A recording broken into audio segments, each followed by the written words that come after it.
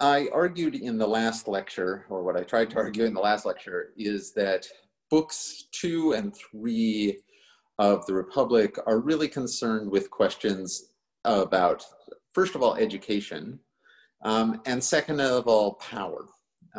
And I think the challenge that Socrates is dealing with in those two books is the challenge of turning the powerful into guard dogs rather than wolves.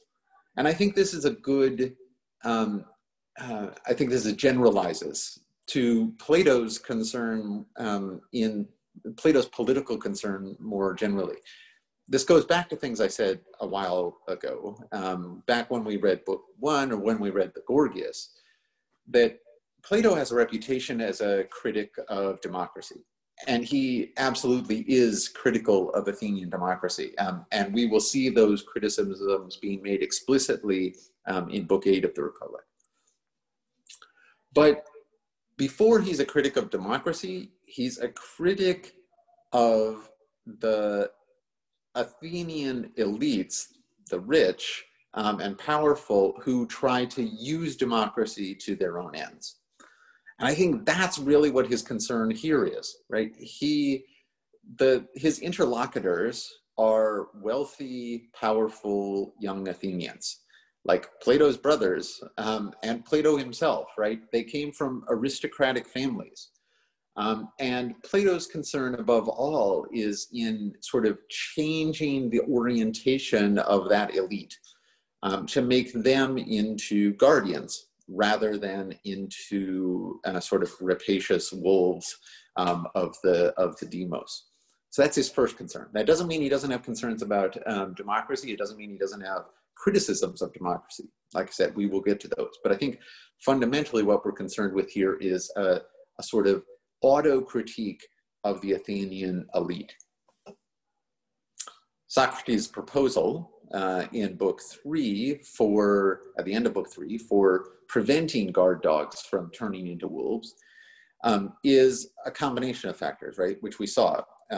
There's this civic myth, the noble lie, right? About sort of being born of the earth and of being, sort of designed for your place in society. And about the need to be tested to see if you're worthy of the place that you have. Second, there's this question of the right education, which I said we're going to be concerned with for a long time.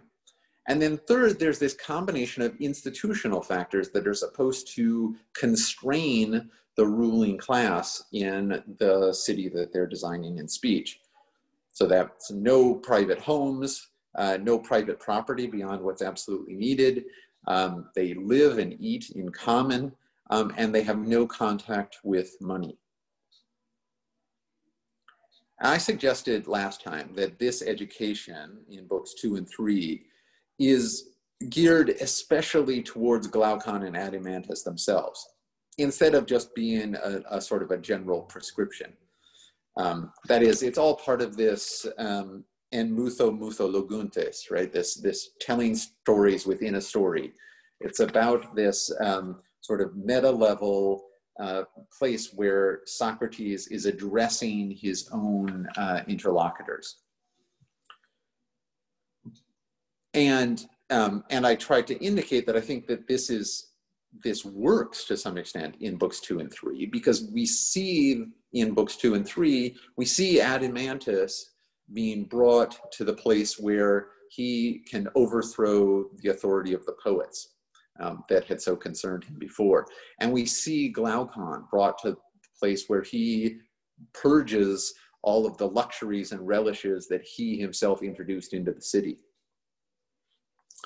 But there's a problem that is revealed by this, and this is right, I think this is what motivates book 4. Does this mean that Socrates has actually conceded Glaucon and Adeimantus' arguments at the beginning of book 2? So if you think about sort of the overarching course of books 2 and 3, it seems as if the lesson is that in order to want to be just, you need to be told that God is good, that death is not terrible for the just, that heroes are courageous, and you need to see models of good people in the stories that you're brought up in. That is, in order to think that being just is good, in order to think that you should want to be just, you have to be indoctrinated by a sort of heavy propaganda education. Right? And in order to be trusted with power, you need to give up all your privacy, all your wealth, and be watched at all times by people who can call you to account. Right? That's the institutions that are put in place at the end of book 3. Right?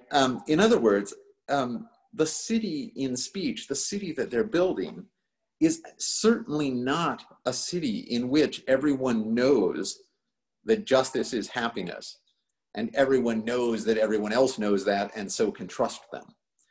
Right? In some sense, the city in speech that they built is a city like for someone for whom the Ring of Gyges would be a terrible temptation, right? They basically built everything about the education and institutions of the city in speech up to this point in order to acknowledge and take account of the fact that everyone would give in to the power of the Ring of Gyges if they had it. So that's kind of paradoxical, right? It seems as if by the end of book 3, Socrates has granted Glaucon Adeimantus' argument at the beginning of book 2. So, but if Socrates has not achieved what he set out to achieve, right? He hasn't shown that being just is good in and of itself, and you should want to do it. What he has achieved is something else. What he's achieved is that Glaucon and Adeimantus have forgotten about the Ring of Gyges. They're no longer looking for Socrates to prove to them that justice, all alone in the soul, makes a person happy, even if that person is deprived of their entire reputation for justice. Indeed, right, book 4 begins with Adeimantus presuming that being just does not mean being happy, right? And with him accepting Socrates' argument that it actually doesn't matter whether just rulers are also happy rulers. That's quite a change. And I want to say a word right now about happiness, because this is going to be a very important concept for us going forward. Happiness is a clunky translation. I mean, it's not. It's actually kind of good.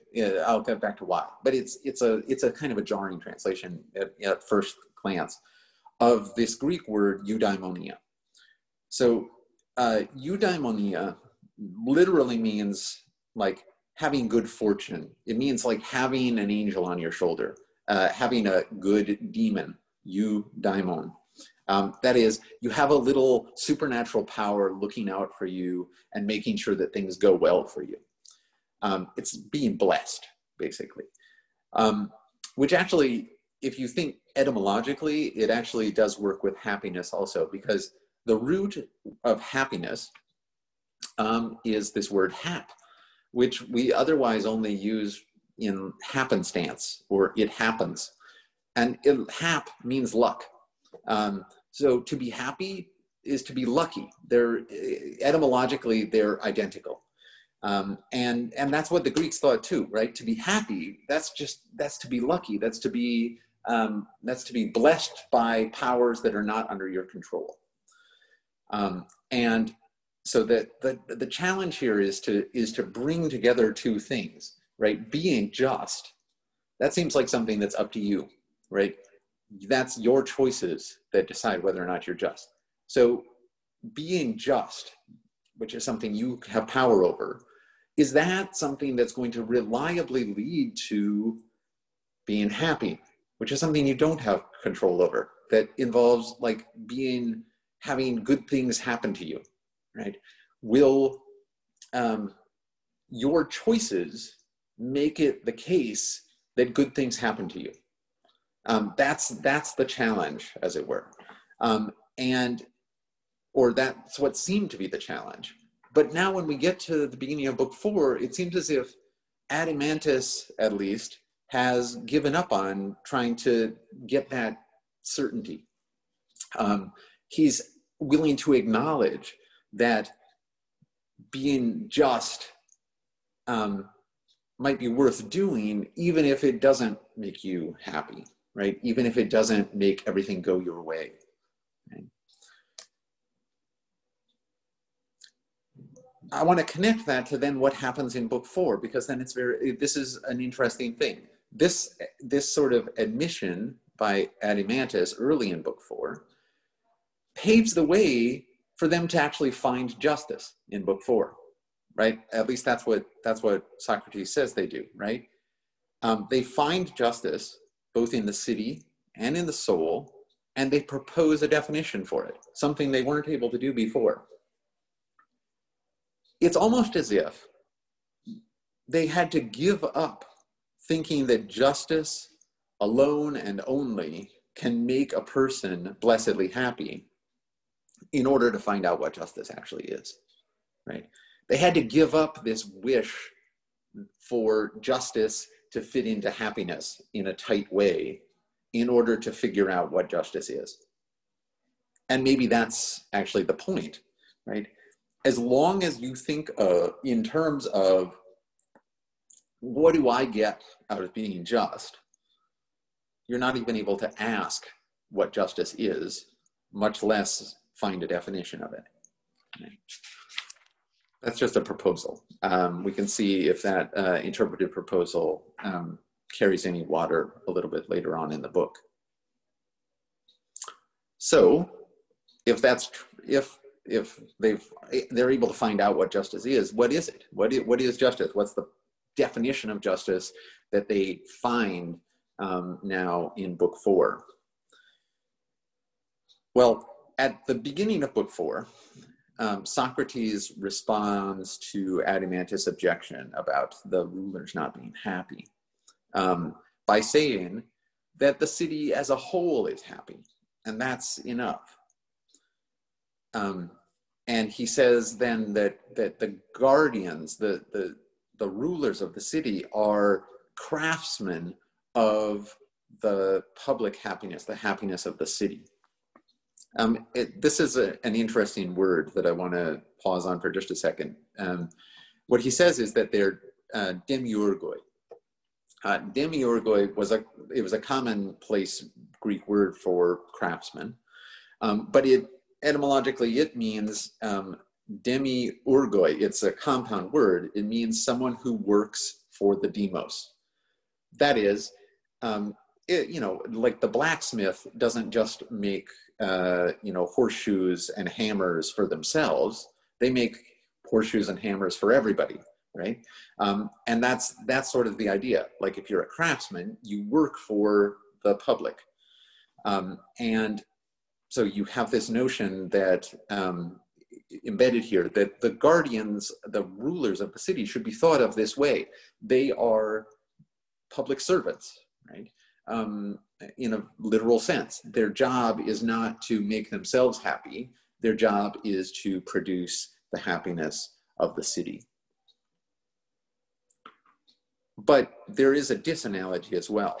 Unlike other craftspeople, the guardians are not concerned only with making something that's outside of themselves. Part of what the guardians make is themselves, right? They make and guard themselves. That's what it is to have political power, is that you shape the ruling class and you shape yourself. And that, therefore, Socrates says, they have to guard against wealth and poverty, including their own wealth and poverty. They have to guard against innovations in the education regime. They have to guard against innovations in how children are reared in the city. And they have to guard against the city growing or shrinking too much. right? They have to keep the city in a pretty steady state. And after Adeimantus agrees to all of this, then Socrates declares at 427 D that his city is founded. It's interesting that he says your city is founded, Adeimantus. This is Adeimantus's city. He doesn't say ours. He doesn't take ownership of the city himself, which will be important later on. And now that the city is founded, then the interlocutors, they go about looking for justice in the city. And, you know, Socrates has an interesting method of doing this. He says that he's going to do this by, you know, process of elimination, right? So the city is, and I should say, these are the virtues that they go about looking for in the city right here, right? Wisdom, courage, moderation, and justice. These are just proverbial cardinal virtues in Greece. They're not pulling these out of a hat. And there's nothing maybe necessary about that. These are just the virtues that any Greek would have pointed to. You say, well, what must a person be in order to be virtuous? Well, they have to be wise, they have to be courageous, they have to be just, and they have to be moderate or continent. We'll come back to the translation of some of these terms. So Socrates goes about trying to find justice in the city by a process of elimination, which is a weird process. It's not clear that it makes any sense whatsoever. But he says, well, first, it's easy to find wisdom, right? Wisdom is the virtue of the guardians. The city is wise because the guardians are knowledgeable and they're skilled and they give good counsel to the city. So that's why the city is wise. So we find the wisdom of the city in a class in the city, the ruling class. And the city is courageous, well, because the auxiliaries, the soldiers, are courageous, right? And what that means is that they have this particular version of courage. He has this funny definition of courage. He says that courage is the power to preserve an opinion about what is terrible, right? That is, the soldiers of the city are able to, they're able to hold on to what the city has told them is the most terrible thing. They're able to preserve their education in the face of the horrors of battle, right? They hold on to the notion that it's not terrible to die, even when they're on the brink of death, right? So the city is courageous because the soldiers are courageous in this way, right? The city is moderate, in turn, or it has sophrosune, because everyone in the city is of one opinion about who should rule, right? I'll say a little bit about this. Well, I'll come back to all of the names of the virtues, but sophrosune is interesting. And then finally, this leads us to justice, right? Well, why is the city just? Where is justice in the city? Well, it turns out that the city is just, Socrates claims, because everyone has and does their own and what belongs to them. That is, each and every one minds their own business. That is, everybody does their job. Everybody does their part. Everybody chips in and does the thing that they are supposed to do in order to keep the city in good shape. So I want to give you a little bit more vocabulary, a little more Greek vocabulary. So the virtues here. Sophia is straightforward. That is the word for wisdom. And it's a very old Greek word for wisdom. The word for courage has a more interest to us. The word for courage is Andrea, which means manliness. Aner is the Greek word for man in a gendered sense, not for human being, that's anthropos, but for a man is an aner, and a man is a man because he has Andrea, manliness. So courage is a very gendered virtue, right? It is the gendered virtue. It is manliness itself. That's going to be very important for us when we get into book 5. So I just want you to bookmark that idea and pay attention to what they say about courage in book 5. The third virtue, moderation, is this word sophrosune. So sophrosune has the same root as Socrates, actually. That soph at the beginning means to save or to be sound. And phrosune is, phronos is the mind. So sophrosune is being of sound mind. And that means sort of being balanced, not being carried away. And that's what moderation means. And so that's why Socrates defines moderation in the dialogue in the way he does, as a sort of self-mastery, of being in control of yourself, of not being pulled this way and that way by your desires. And that's why he understands it as a sort of harmony or unanimity in the city, right? An accord, an agreement of the various parts of the city. And then that brings us to justice. Dikaiosune is the word for justice.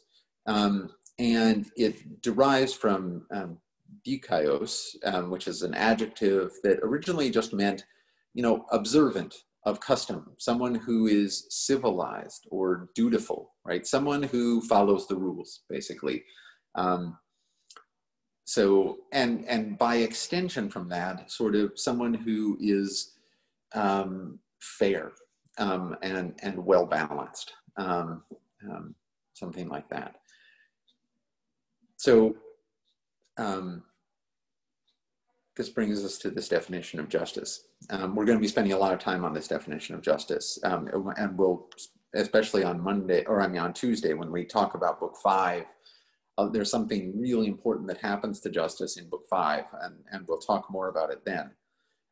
But obviously, he proposes this definition that the city is just because everyone minds their own business.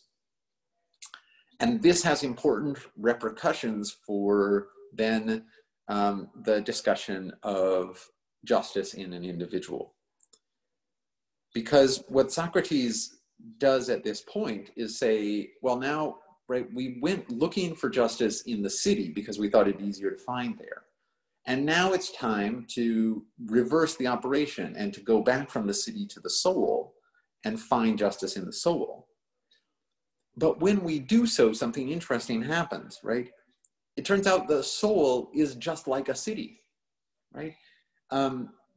Initially, the whole quest to find justice all by itself, all alone in the soul, seemed strange because justice seemed like a social virtue. It seemed to be about the relationship among people. And that's why it made sense to find it in the city, but maybe not in the soul. But now it turns out that the soul is like the city. The soul is a multitude, right? The soul is composed of a multitude of different desires. Each is pulling in its own direction. And the soul is also composed of other things. The soul also is composed of thumos, right? This heart, or, the spiritedness, which I think in the way Socrates talks about it is what, identifies the self with some of those desires and against others, right? So Socrates tells the story of the man who, wants to look at the dead bodies, the bodies of the executed, but hates himself for wanting it, right? And so berates himself for it. So identifies himself with a resistance to those desires. And that's sort of what thumos does. Thumos is where I identify myself. And then finally, so there's a multitude of desires. There's thumos, which is sort of this principle of identity, of identification. And there's logismos, or calculation. That is, ratiocination, like thinking things through. And logismos tries to coordinate amongst these desires and with thumos, and tries to chart a path towards, that allows you to satisfy as many desires as possible without destroying yourself and your sense of who you are. So in a just person, then, according to Socrates, each of these parts minds its own business, right? Does its own thing, does what it's supposed to do. And the effect of this is that Socrates has introjected social relations into the individual. Each of us contains multitudes. And the justice of our soul is about the right relationships obtaining amongst the multitude of things that are going on in us. It also has this benefit for him, which is it's obvious that if justice is, the right relationship amongst the parts of the soul, and hence a sort of health of the soul, then it's obvious that justice is good for the person who is just.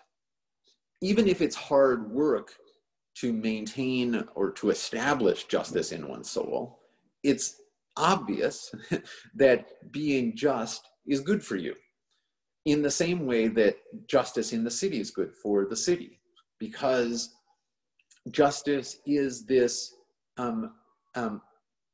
healthy relationship amongst the parts of myself, where each part of myself is doing what it is best equipped to do. And they don't meddle in one another's affairs. Like the contrast is a sort of civil war. So what Socrates has done here by introjecting social relations into the soul, he's made it obvious that justice is good for the just, because it's a state of internal peace.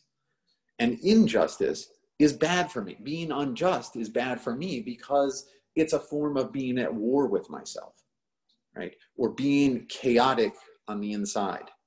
And this is going to be something that we're going to see again and again. So that brings us to the end of book 4. And book 5 is going to start with another interruption by Adeimantus, because Adeimantus is going to say, wait a second, you need to tell us more about what's going on with something. And that's going to set off a whole new chain of arguments. But I wanted to stress to you the way in which in the course of book 4, like at the beginning of book 4, Socrates seems to have admitted tacitly that justice and happiness don't necessarily go together at all. And that in fact, in order to be just, or in order to want to be just, you would have to be indoctrinated from a young age about particular beliefs. And you would need to be watched like a hawk, not be able to use your power however you wanted. But a huge transformation has happened by the end of book 4. Just over the course of book 4, we've gone from that picture, which seemed to concede everything to Glaucon and Adeimantus, and we've found justice and defined it in such a way that in fact everybody should want to be just, because justice is obviously a condition of health for yourself. And everyone should want that for themselves and be a guardian of themselves in order to make sure that they attain and retain that condition.